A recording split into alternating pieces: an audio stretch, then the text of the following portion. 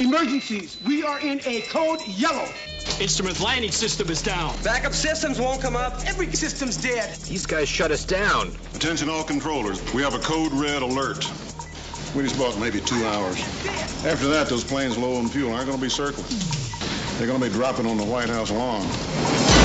I want every officer recalled and assembled in body armor with full weaponry in the motor pool in 5 minutes.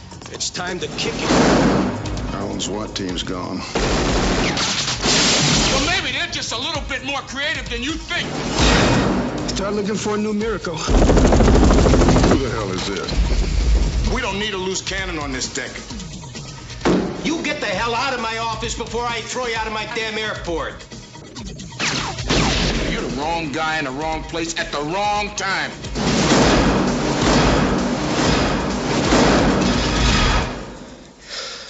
Story of my life. They say lightning doesn't strike twice. That's how I spent Christmas last year. They were wrong. McClane, is this what you were expecting? Nah, this is just the beginning. Bruce Willis, Die Hard 2. Die Harder.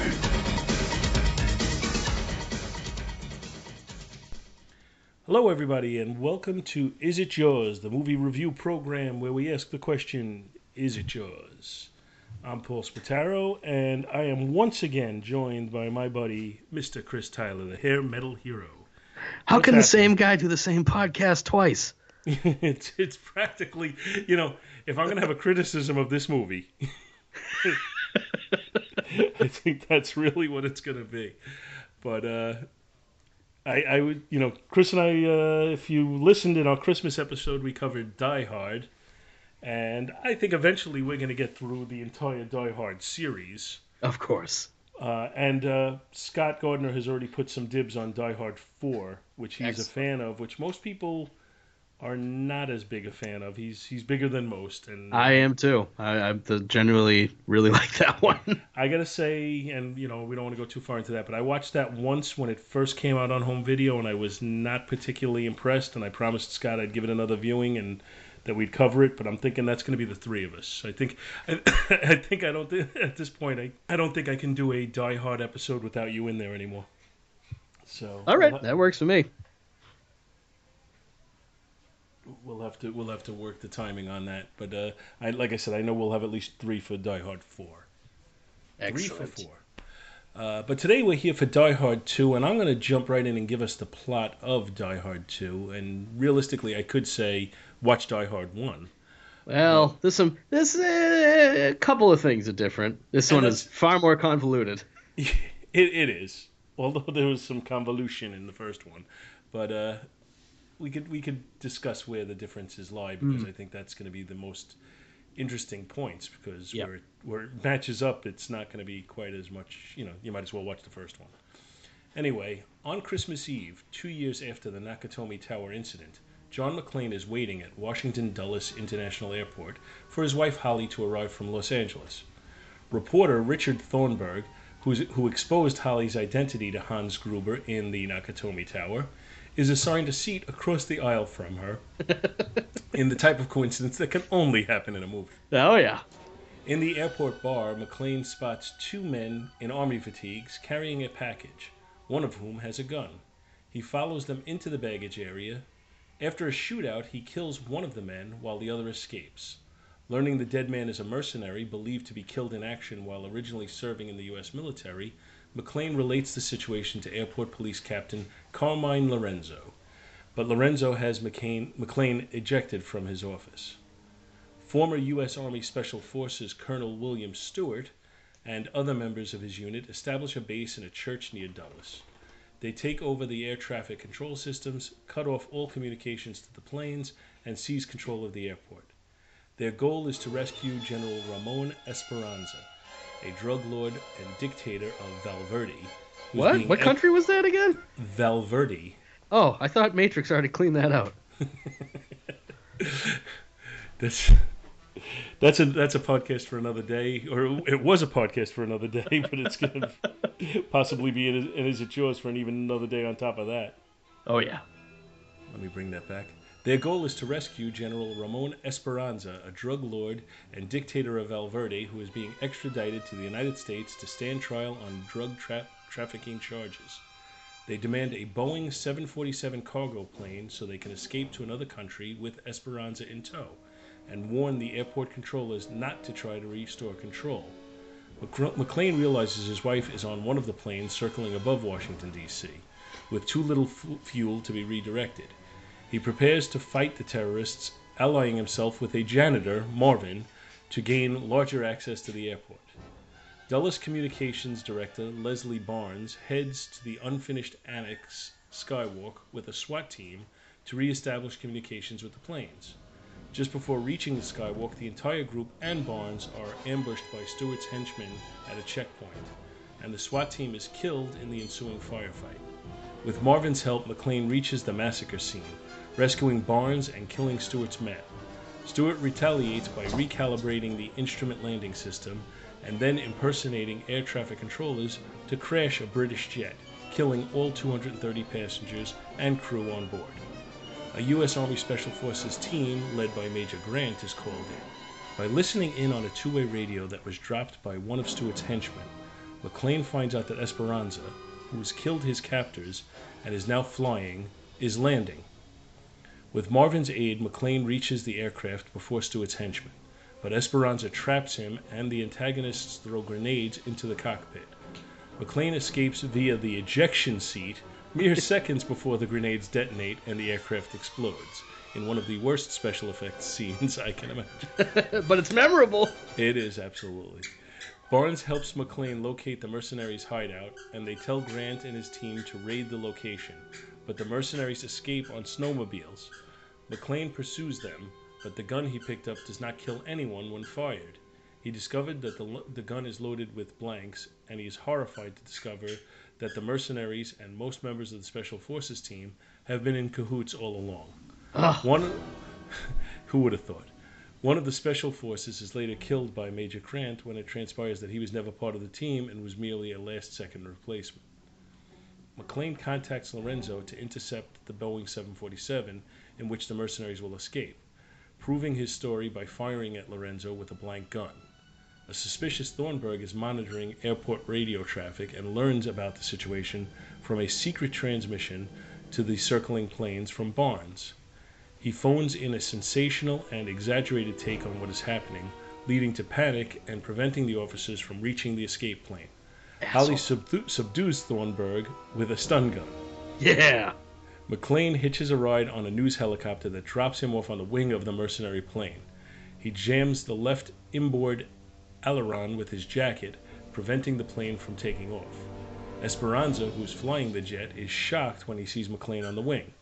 Grant emerges and fights McClane, but the former is knocked off the wing and into an engine, which sucks him in, vaporizing him. Stewart then comes out and succeeds in knocking McClane off the plane. He removes McClane's jumper and re-enters the plane. However, he fails to realize that McClane opened the fuel hatch before he fell off. Yes. McClane uses his cigarette lighter to ignite the trail of fuel, which destroys the jet, killing Esperanza, Stewart, and all on board. The pilot of Holly's plane uses the fire trail to help them land, which the other passenger jets do as well. The passengers are safely evacuated, and McClane and his wife are happily reunited.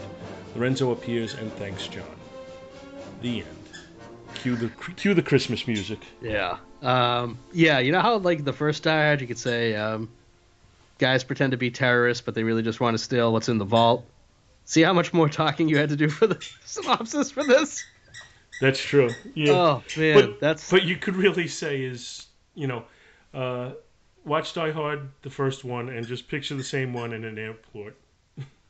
Well, it's, again, yeah, the things that are noticeable to talk about this are the differences. It is a larger space. It's not confined to, a vertical area. We go outside. We go off the site of where everything's happening. But it's one of those movies that a lot of it coasts by on the goodwill of the first movie, of which I have a massive affection for. And I believe you do too. Oh, yeah. calling attention to the fact that what's going on is ridiculous is also important as well. And it's, I don't know, it's just, I love watching it. I think it's a really good action movie, but this is where the everyman John McClane already starts to go superhero-ish. You know, it's turning it up just that one more notch. Like, I don't really ever feel like in this one the same way I did when he's got to walk around with, you know, no shoes and the glass cutting his feet, or having to jump off the building with the fire hose wrapped around him. I don't know. Yeah, I agree with that. You never really feel this one is more, for lack of a better word, this one's more cartoony. Yes. It's as unbelievable as certain things in Die Hard were, that was far more grounded than this one was, and again, no pun intended. You know, we just get. I mean, I think the ultimate in silliness in this movie is the ejector seat scene, which was plastered all over the advertising. Which is, I mean, it's one of those things that you just remember. I mean, it's iconic from this movie. The same way the jumping off the roof was in the first one, the cockpit exploding in this one is the iconic image. Yeah, well, where the first one was a perfect movie in my mind. Yeah. This one is a somewhat flawed copy. Yeah. But you know, I've said many times that I'm a mark for sequels. If I have characters I like, I want to see them again, and I don't mind if it's not quite up to the same level. I agree. And where you can't, you know, sooner or later you can't watch the same movie over and over and over again. Eventually you're going to get tired of it. I don't care how good of a movie it is. So this movie kind of gives me an excuse to watch Die Hard without watching Die Hard. That's a good point. Yeah, just to watch it in a slightly different fashion. You know, it's never going to replace the original as far as quality goes, but I think it's a little too put upon. I think people just dismiss this one out of hand. Yeah, they talk about how Die Hard and Die Hard with a Vengeance are, you know, really, really good, but everything else sucks. And I don't think this movie sucked at all. I just don't think it, you know, it just doesn't hold up to the original, which is one of the all-time greats. Yeah, and again, it's one of those things of how far can you push the conceit of the everyman having the worst day possible.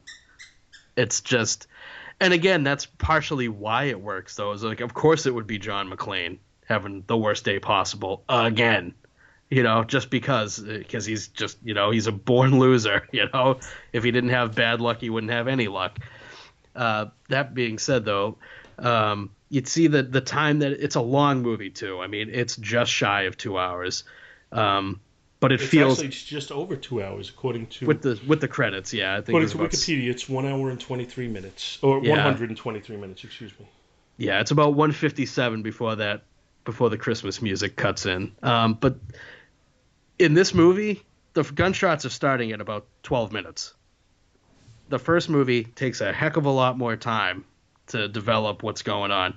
And again, with the sequel, you already know the characters, so yeah, you can jump more into the plot immediately. And with the amount of stuff that they have to get through in this, they did have to kind of jumpstart it. But you can already tell the ridiculousness starting off with McClane's car is getting towed at the beginning of the movie. Like, by Harvey Bullock, no less. So it's like, I mean, this, you already kind of know what you're in for. And the fact that there are people at the airport and the other cops like realize this guy, they know who John McClane is. You know, anybody that's aware of what's going on in the world, how could you not be aware of it? Adds to it. So it's that level of that everyman quality is, I mean, it tries to have it both ways. It tries to still have him be the everyman, but how can you be the everyman when you stopped an international gang of thieves from stealing a ton of money and killing a bunch of people? It really doesn't work. Well, I think the everyman aspect of it comes from the background a little bit. The simple things like his car is getting towed, the fact that, you know, his wife is up in one of the planes and that's really his biggest motivation is to rescue her. You know, it's not okay, I consider myself to be a superhero and I'm going to take this on by myself. I don't trust anybody else to safely get my wife home. But he's still, I mean, he'd think, like, Lorenzo is, I mean, he's the... Sipowicz? Yeah, well, I didn't watch NYPD Blue. So I, to me, he's just Lorenzo. It's the same exact trope as the principal from The Breakfast Club in the first one. It's how long are you going to ride this out being a jerk until you realize what's going on? It is the same exact beat, and it's some of it just feels so retread, but the action in it is great. Like, you can't fault it as an action movie.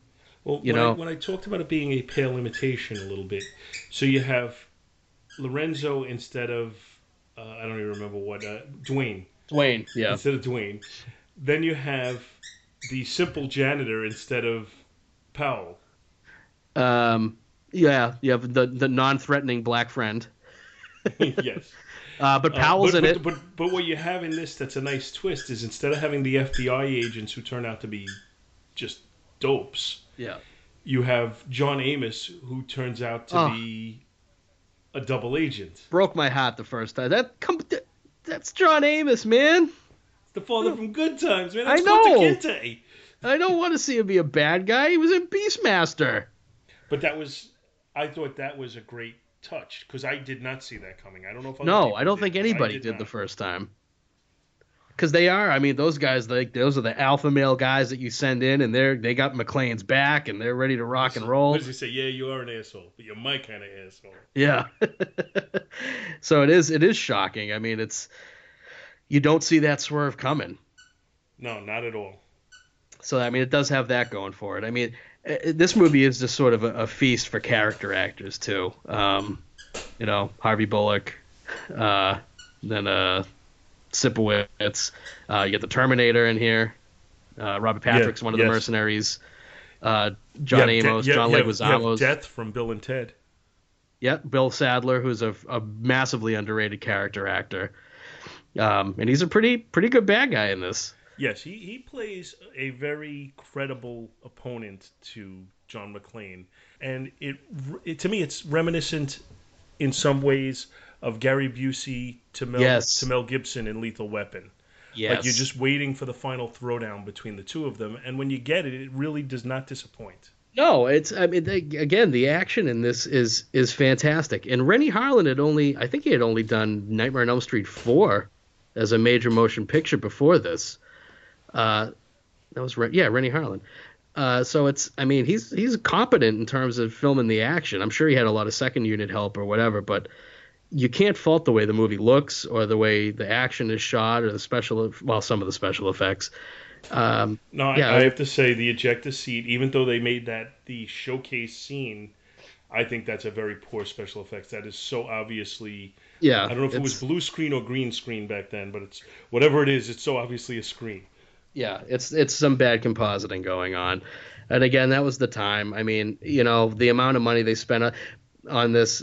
I mean, the explosions all look great, though. I mean, those are practical explosions. When the bad guy's plane blows up at the end, I had a hard time telling, did they blow up a model or did they blow up a full-size mock-up of a plane? Because it's a pretty goddamn big explosion. Yeah, I think, with the exception of that one shot, which, it just, to me, it stands out more because they did make it their highlight moment.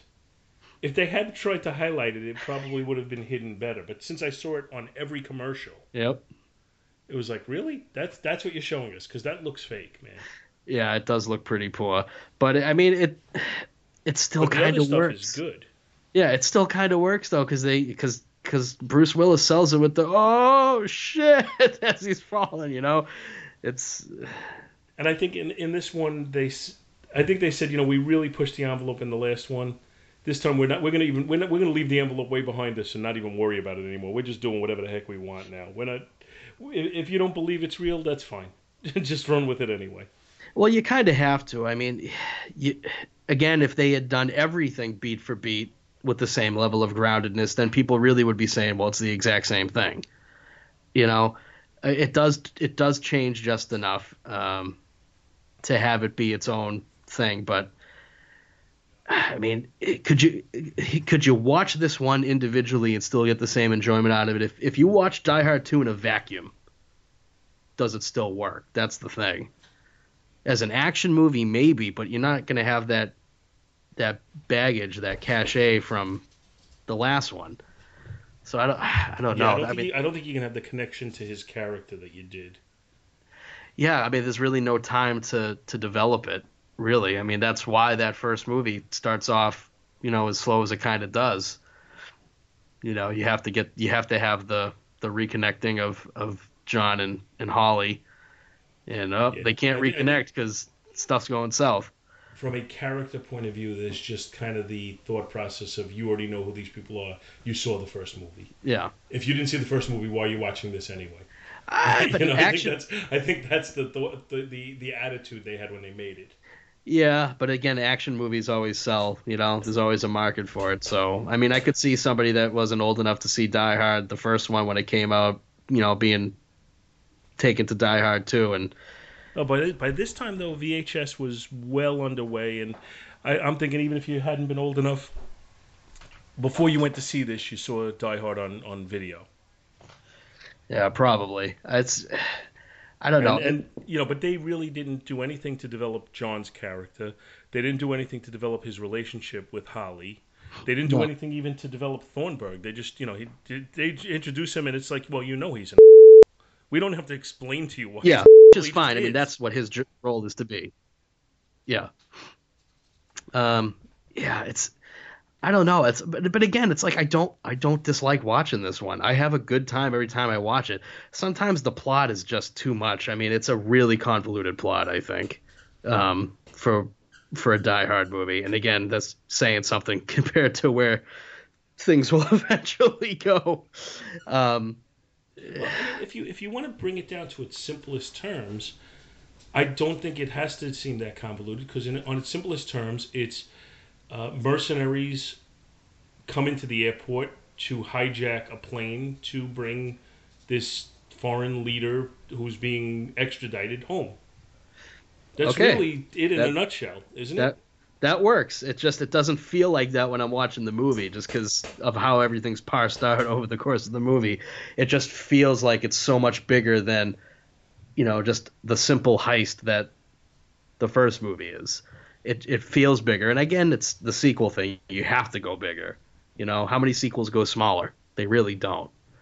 Especially during the 90s. This one, I think that was the mission statement on this one was basically, as much as you can, do the same movie, only bigger. Yeah, and it certainly is bigger. It is a fun movie though. I mean, if it's one of those ones that if it's on, I'm not changing the channel. I get sucked into it, and it's one of those ones where I really enjoy the Die Hard franchise to a certain point, especially the first 4 movies. I could sit down and. On a slow day, be like, you know what? I'm going to spend some time with John McClane today and spend 8 hours with him, and I'm not going to be upset. I'm going to enjoy seeing what happens to him, as ridiculous as the films do get. Yeah, my experience is similar with the first 3. Again, I only saw the 4th one once. I was not a fan, but I will be eventually giving it a second shot. We will discuss Die Hard with a Vengeance in a couple of months, I'm sure. And then we'll get to the 4th one, and I'll rewatch it, and I'll see if my opinion has changed at all. Yeah, I definitely think it's worth a rewatch. You have to keep in mind, I don't think it was originally written as a Die Hard film. So. Nor was this. Really? I remember when this movie was out, I didn't pick it up, but I was in like a general type store, and they had a rack of books, and they had a book there, and it actually had a sticker on it. It was not originally on the cover, and it said that it was the novel that Die Hard 2 was based on. Okay. And it was not a John McClane story. All right, and neither was the original one. I couldn't tell one. you what the name of it was. Okay, I'm intrigued by that, because Again, the Die Hard franchise is not one where I've delved into the behind the scenes stuff a lot, because with them it's just sort of I'm content to just let those movies sort of wash over me and I get sucked into them. But now I'm intrigued and I'm gonna have to go do some research on that because I'd be curious to see what the source material was and how different it was. And again, this one came out, and this was still before we started to get the Die Hard on a bus, Die Hard on a boat, Die Hard in a blah blah blah blah blah. So it's it was before that sort of thematic element really came in heavily into play as aping itself, which I guess makes it slightly more original. Which means this podcast could easily be Is It Die Hard? Oh my God! Instead of Is It Yours? Oh, that's a tough one because then you're at a 5 movie scale. That's I think we'll leave it as Is It Yours? Yeah, but it could have been. Yeah. I don't know. It's hard to talk about this one because it really is so much treading the same ground. I mean, I don't know how much more there is to add to it. It's a fun action movie. It carries more weight if you're a fan of the first Die Hard. To a large extent, watching this movie, to me, as a non-gamer, feels like what I would want it to feel like if I were playing a Die Hard video game. Yes, absolutely. Not a lot of time with the characters. Just give me some new settings, new bad guys to fight, a new big bad, and let me be John McClane with the joystick and controlling him, and let me fight the various bad guys in various situations and see if I could get out of it. And that's what I get from this movie. That's the feel I get, and that's not meant as a criticism. No, and that's definitely what the structure of this is. Start in this place, something happens, we have to move on to the next place, something else is going to happen. You have to attack, you have to kill these guys, or you have to find this thing, or you have to fix this thing, or do this thing. It is very much a bunch of action vignettes tied together through the overlooming threat of the planes potentially crashing and not being able to stop these terrorists from accomplishing their goals. That's not a bad way to think about it. I like that. And that's really before that sort of mode of action movie story making kind of came into vogue, because you see that a lot with the action movies now. It's really just minion fight, boss battle. And that's kind of what a lot of action movies do without any sort of narrative thread or any sort of cohesion running through it. And this one certainly has a narrative thread and cohesion. Whether or not it works for you is another story. I think Die Hard, and to a lesser extent Lethal Weapon, I think the two of them kind of set the mold for the modern action movie. Yeah. I can't remember where I read it. And I read it a long time ago. I don't know if it was online or in a magazine, but there are certain benchmarks in terms of action filmmaking. Really, you start with the original Bond series, where you'd have 2 or 3 large set pieces spread out over a long film, and that was crazy, unbelievable. Nobody had ever seen anything like it. Then we have to advance quite a few more years before we get to First Blood. First Blood was sort of the first sort of more relentlessly breakneck, nonstop tension and action throughout the course of the running time. And then you hit Die Hard and Lethal Weapon, and that's where things go off the rails in terms of the amount of action that's pumped up and the amount of thrills that it's supposed to give you. Yeah, I mean, Lethal Weapon and Die Hard definitely has a lot of character development, but there's rarely a point where you're not on the edge of your seat waiting for the next action moment or getting swept up in the next action moment. Mm-hmm. Yeah, if you think about it, before the movies that you talked about, most of the action-type movies were more of a genre piece. You'd have action cowboy movies. War, cowboy, action western. War movies. You wouldn't so much have an action movie set in the current day and age. More or less in the current day and age, you'd be looking more at film noir, which gangsters. Wouldn't be action so much as as character building and mood setting. The film that comes to mind for me right off the top of my head is White Heat. Yeah. It's you'd have a drama punctuated with bits of intensity, but nothing where once you're introduced to the characters, it's kind of put your foot down on the gas pedal and go. Yeah, the roller coaster. Yeah, that was not really a thing. I mean, the first real roller coaster movie is probably Jaws. That was the advent of the blockbuster, really. And that was a very different type movie than this, though. I think this... Oh, yeah, well, that's... There are many imitators of Jaws, but I don't think there are as many successful imitators of Jaws as there are successful imitators of Die Hard. No, successful imitators of Lethal Weapon. Well, with an action movie, it's a lot easier. I mean, look at the formula that was popularized in the 80s. The buddy cop formula, the cop on the edge formula, the high concept, the elevator pitch action movie. Can you tell me what the pitch is in 30 seconds and can you deliver on it? And that's what we got. I mean, the glut of direct-to-video and low-budget action movies during the 80s and 90s, I don't think we'll ever see again. Well, speaking of that, have you looked at Box Office Mojo on this? I have not. I purposely stayed away from it so I could test my brain. All right, so let's test your brain. We have the budget. We have the domestic gross, the foreign gross, and obviously the combined gross. Okay. All right. So this movie came out in 1990. The first one was 88, right? 87? Yes. Okay. I believe 88. And that was a relatively low budget. It ended up being a pretty damn big hit.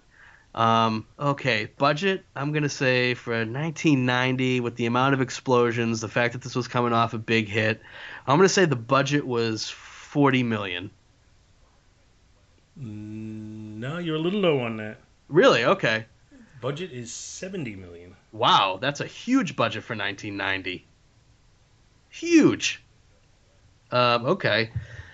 All right. The first one, let's see. I think the gross for the first one was sub 100 mil domestic, right? This one, I'm gonna say I'll say 160 domestic on the gross for this one. You're a little high on that. 117. Okay, so it improved the last one, but not as a huge a leap as I thought. Let's see. Would Willis have been a worldwide draw at this point? I don't know. I'll say the combined foreign. I'll say 100 million foreign combined. 122. Okay, so I was off overall by about 60 million for the overall gross. Yeah, 70 million budget, worldwide gross 240 million. That's still a pretty darn good return on your investment. Yes. Yeah, I see. Again, maybe it's just because I love these movies so much. I'm putting more stock in their actual box office take. But again, those numbers for 1990 are nothing to sneeze at. I am surprised by the budget being 70 million. Because that's a really high budget for that time period. Yeah, back then there was only a rare movie that would scrape 100 million. Rare, very rare, in fact. Yeah. In fact, I'm thinking T2 was the first one to really. T2 was bananas. Yeah. But you got to keep in mind too that this now comes in a different setting where home video is a big deal as far as their. Yeah, a lot of their eventual take on the movie. Yeah, none of that is factored into this. No, rental profits and through sales for the VHS. Yeah, I mean after they saw what they could do with Batman was the first major VHS release that was priced to own. So I'm sure that this had a massive sell through when it hit home video. Yeah, I think this was one of the ones that was was priced to sell when it came out. Yeah, there's a Batman, the Die Hard movies, Young Guns, some titles that Young Guns. It's like, yeah, I love that movie, but that was one of the biggest VHS sellers of all time too when it came out. It's like surprising what people latched onto at the time. Yeah, that's true. But let's see, is there anybody else in this that we haven't talked about? I don't want to. Franco Nero as the leader of Valverde there. Mm-hmm. still looking pretty young, pretty spry. Who else we got here? We got William Atherton, obviously we talked Yeah. about. Reginald Vell Johnson is in this, but I For think a it's hot just like second. a phone call, and that's it. Yeah, it does lead to one of the best jokes in the movie when the girl that's working the fax machine helping John out asks him if he wants to get a drink in about an hour, and he flashes his wedding band and says, "Just the fax, ma'am, just the fax." Yeah, it's like, that's great. He still has that charm, man. You can't deny the swagger that he had in this one. He was the everyman, but man, you like seeing him do what he's gonna do. You know, he's the only good cop, and no one will listen to him again. Yeah, well, that's where it also goes a little bit off the rails, but you have to kind of just suspend your disbelief on that. That they would be that unwilling to, to put any credence in what he says at this point is almost ridiculous. And anytime you have cops being willfully ignorant to other cops, that kind of pisses me off. But again, movies. Yeah, exactly. So, I don't remember anything about the soundtrack in this one particularly. A lot of reused score. I can't remember if it was the same. Let me look that up. Michael Kamen did the. Okay, so I think the first one too, didn't he? I think so. Let's check that out because I want to be factual. It's gonna take me forever to find it, so whatever. Yeah, but it does sound like there's a lot of reused score from the first one. There's no iconic sort of music in this, like when Gruber and the rest of the gang get inside the vault and the Ode to Joy plays. Like, there's nowhere to really put that in this movie. Again, it's slightly darker in terms of, the terrorist threat in this one. So it's that sense of, there's no Ode to Joy moment in Die Hard 2, really. No, there is. Because you don't want to see these bad guys. Like, you don't have fun watching these bad guys. Like, I can have fun watching Hans Gruber and Theo and those guys in the first one. I don't have, like, these guys. The bad guys in this are bad guys.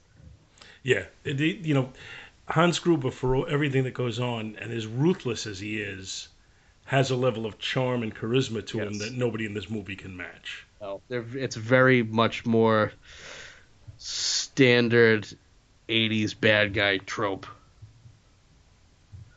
Yeah, it is, but they do it in a way where they are, you do feel very comfortable rooting against these guys. It's not that you have a level of apathy, because you don't. You want to see William Sadler go down, you want to see John Amos go down, and for the rest of the crew, they're pretty much, even Robert Patrick, they're more more faceless. Yeah, just drones.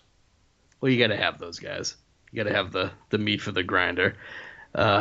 Yeah, but here's the thing. If Hans Gruber's plan was to still blow up the building and not kill anybody, I'd be like, all right, get away with that money, man, go for it. But he skirts that line of being just bad enough. There's no bad guy that you can really root for. You really just hate them in this one.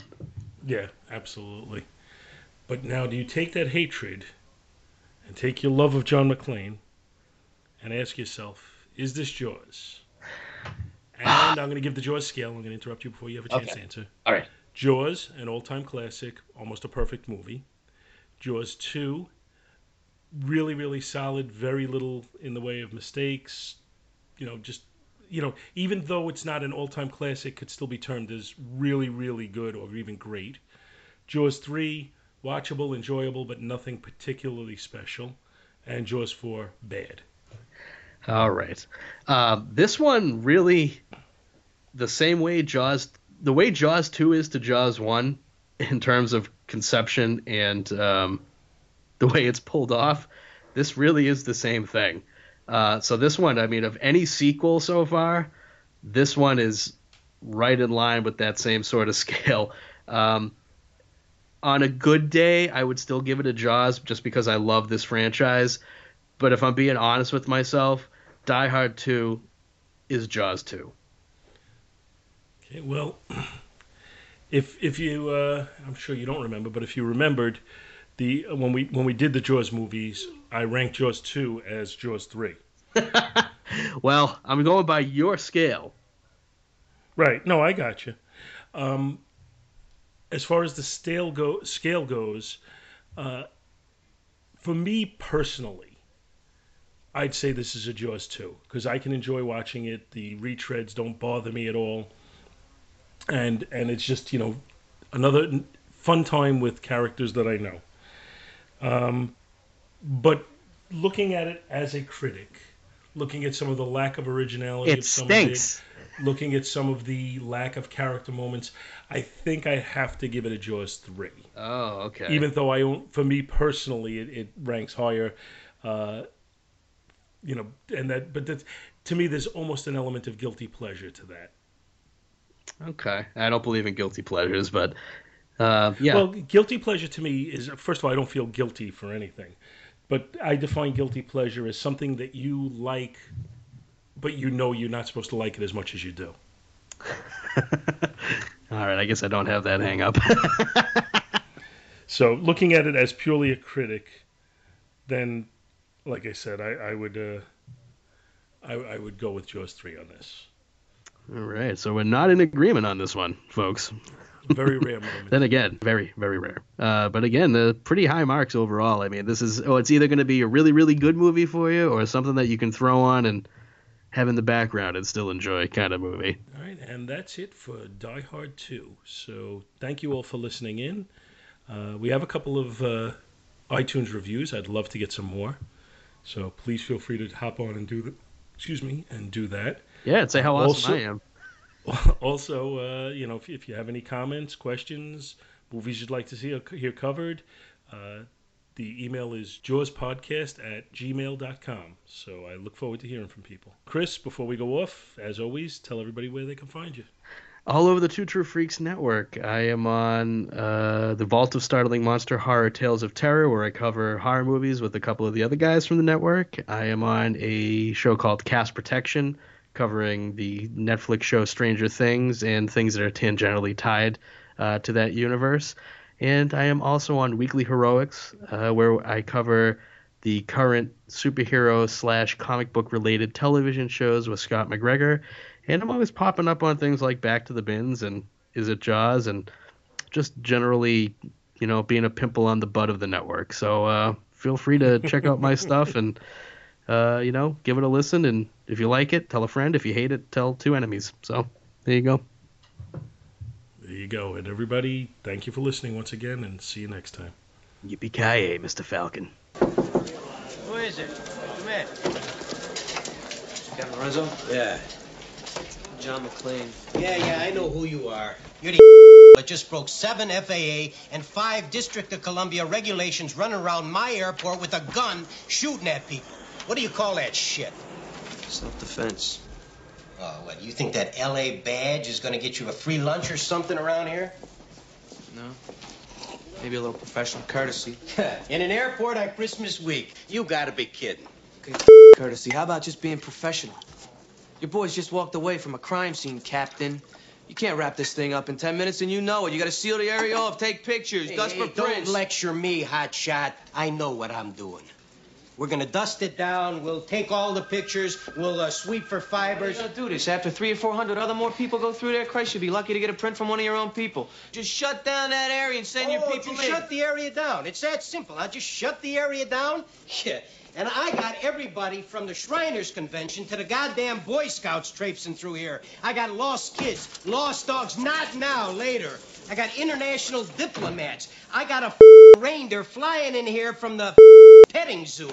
But John McClane, he's got a little problem. Hell, let's shut down the whole airport. Now, what do you think they're going to say upstairs when I tell them that? Why don't you pick up the phone and find out? Because I don't need full forensics to tell me all this was some punk stealing luggage. Luggage? That punk pulled a Glock 7 on me. You know what that is? It's a porcelain gun made in Germany. Doesn't show up on your airport x-ray machines here, and it costs more than you make in a month. You'd be surprised what I make in a month. it's more than $1.98, I'd be Hey, very McLean, surprised. don't start believing your own press, huh? Yeah, I know all about you and that Nakatomi thing in L.A. But just because the TV thinks you're hot shit, that don't make it so. Look, you are in my little pond now, and I am the big fish that runs it. So you cap some lowlife, fine. I'll send your captain in L.A. a commendation. Now, in the meantime, you get the hell out of my office before I have you thrown out of my goddamn airport. Yeah.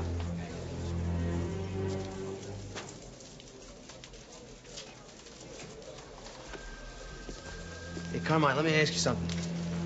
What sets off the metal detectors first? The lead in your ass or the shit in your brains?